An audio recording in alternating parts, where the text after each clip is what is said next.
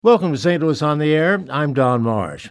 The late comic George Carlin once said, "When I die, I want to go where dogs go when they die." Obviously, he loved dogs, and you will too after watching the film Superpower Dogs, which is about rescue canines dedicated to helping keep us alive. It opens today at the St. Louis Science Center's Omnimax Theater and runs through the end of July. I sat down yesterday with Taryn Davies, the producer of Superpower Dogs, 5 years in the making, by the way. I began by suggesting that this film had to be the product of people who really love dogs. Well, that is absolutely right. And that somebody is my dear friend who is so obsessed about dogs and cats that they actually established a shelter for abandoned dogs and cats where he lives, which is actually in Kenya, Africa. And there's a lot of need for that there. It was born out of his passion for dogs, no doubt, because we're making an IMAX film. So this is a hugely immersive experience, and we all love dogs, but he especially. But, my question to him when he said, I want to make a film about dogs next, is, well, okay, great, but we're making an IMAX film, and this is for the IMAX screen. And why do dogs belong on the IMAX screen? I mean, they're cute, they're cuddly, they give us love, and we love them. But why? What's so special about them? And I think that's when it dawned on him that I really knew nothing. Well, you learned an awful lot during the course of this filming because you were all over the world, really. Well, that was right. So, we put it to him, prove it to us. Why do dogs belong on the IMAX screen? Why does this make sense for an audience to come and see them at the St. Louis Science Center? And he took us around the world. And we started in Kenya, where he is from, and where bloodhounds are being used today to help to protect elephant and rhino. We went to the Italian Riviera and met Newfoundlands who were on the front line of water rescue. We were in British Columbia meeting some amazing avalanche rescue dogs. And that's when we began to realize, goodness, this is no joke here. I mean, these dogs really have superpowers. Let's start at the beginning. It begins with the discovery of little Halo, a dog who was what was the breed? I've just had a Dutch Shepherd. A Dutch Shepherd, yeah. And what I found interesting about that part of the film was that this was the runt of the litter, and yet this was a dog that was going to be prepared for a very, very big job. Tell us a little bit about Halo. Well, this is really Superpower Dogs is at heart a hero's journey, and Halo is our hero. And what's so amazing about this is a true story. We didn't make it up, but we followed a fire captain, and I kid you not, her name is Kat. She's called Kat Labrada, and she's with the Miami-Dade firehouse in Florida, and she's looking for a new partner. It's just that it's a 4-legged partner because it's part of the canine unit.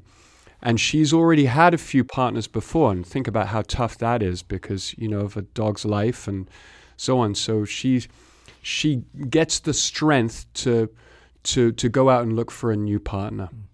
And we get invited along, and we come and meet Halo and, well, actually, we didn't know at that point she was going to be called Halo, but several pups.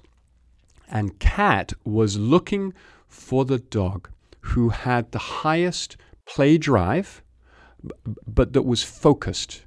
And that even if there were noises, and she made noises, and there was all sorts of stuff going on, but that the dog that she wanted to pick had to keep coming back to her, showed that this dog has focus, that this dog is super energetic, but it has focus, and that's the characteristic that she was looking for in this litter. And it just turned out that it was this pup. And we see on camera Kat making the decision that this is the one that she's going to choose, and then she names that dog Halo.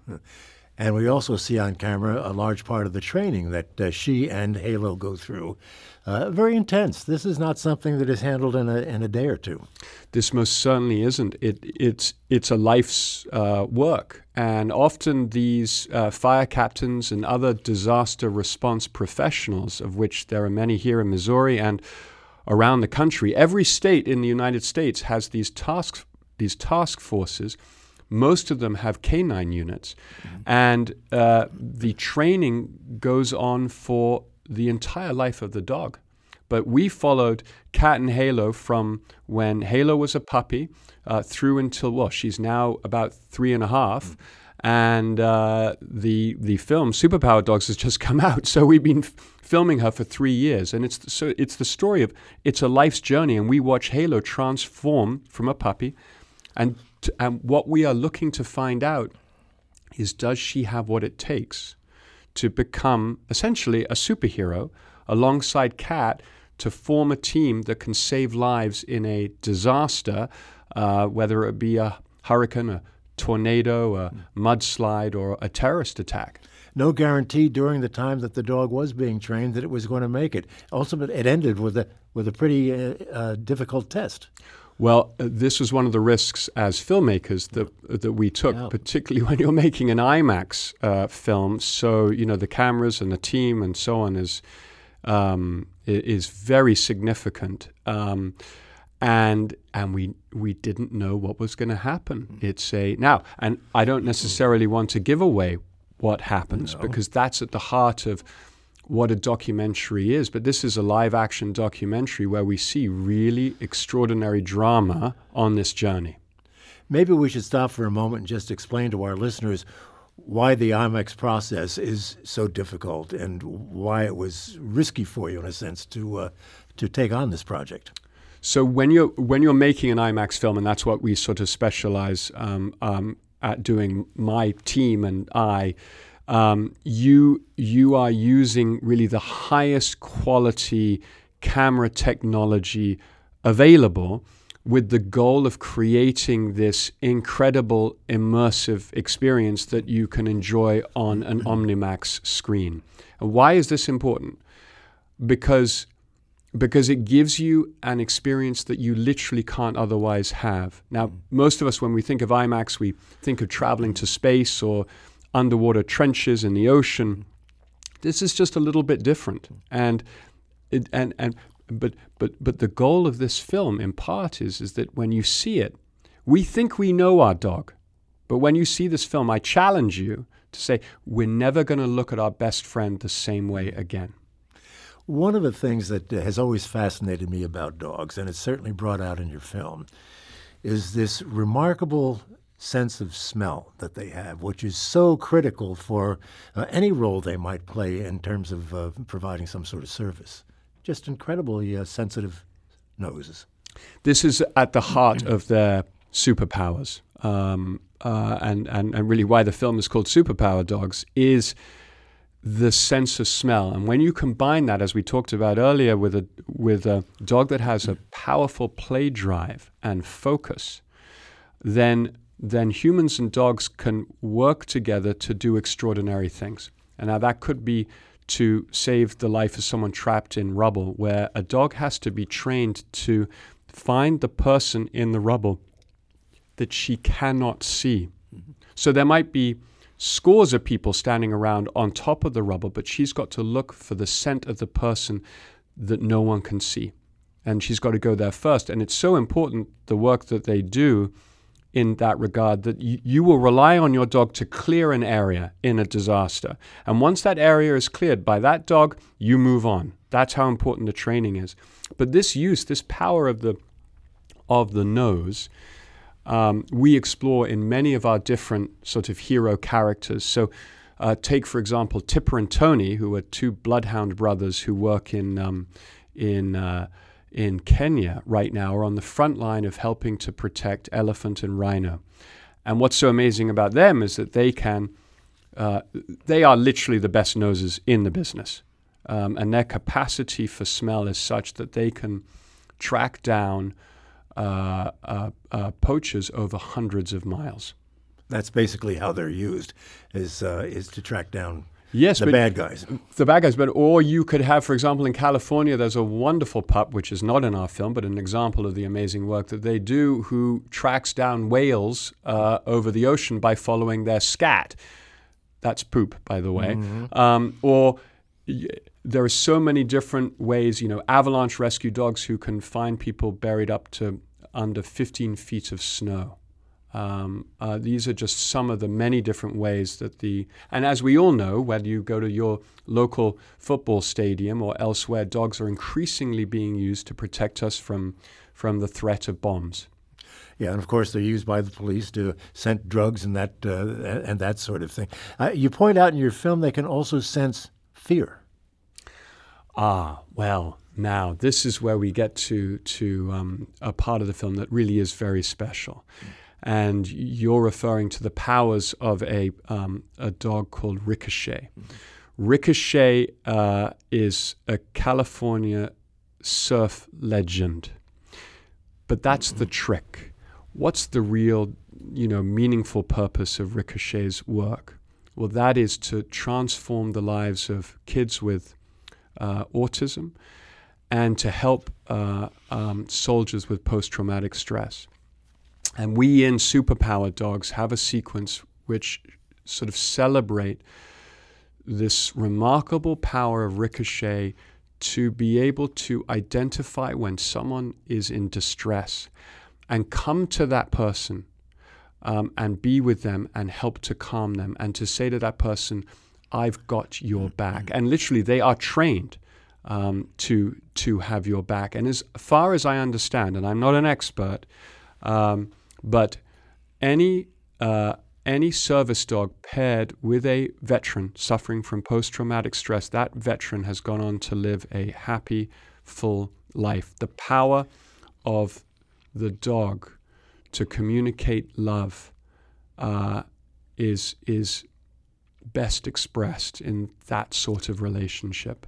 This is not in your film, but I'm sure you've seen video of returning vets or being reunited with their dogs after having been separated. That is some of the most emotional kind of video you can ever watch. These reunions are just so dramatic. There's one, yes, absolutely that, and there's one dog that in Japan of which there are statues of him everywhere, who after his master died, for 3 years afterwards, every morning would walk to the train station and then wait for his master to return every day for 3 years. And they now have statues. That, again, it's the power of love. Yeah. It reminds me of a famous photograph of a dog who has lost its master. The master has been buried, and the shot is of the dog on the grave, just trying to be as close to it as possible, to the master as possible. Yes. One other thing I wanted to bring up before we have to end this, and that is it's pointed out in your film very clearly that the way to really train a dog is to use a toy. They react very, very clearly to the play. Play is an important part of the training process, is what I'm trying to say. So, absolutely, part of the reward. And this is all, by the way, about positive reinforcement, which is a whole other theme of this film, which is these dogs, whether they're working for the NYPD K9 unit or Florida Task Force 1, it's all about positive reinforcement. There's no punishment nonsense going on here. We've reached a whole new, wonderful, modern age. And it is about play. These dogs are doing all of this work. They're going out to save lives, all so they can get their treat. Yeah. And so they develop a passion for a particular tug toy and will go out and do the training necessary, all so that it can play with its human partner with that tug toy. Mm-hmm.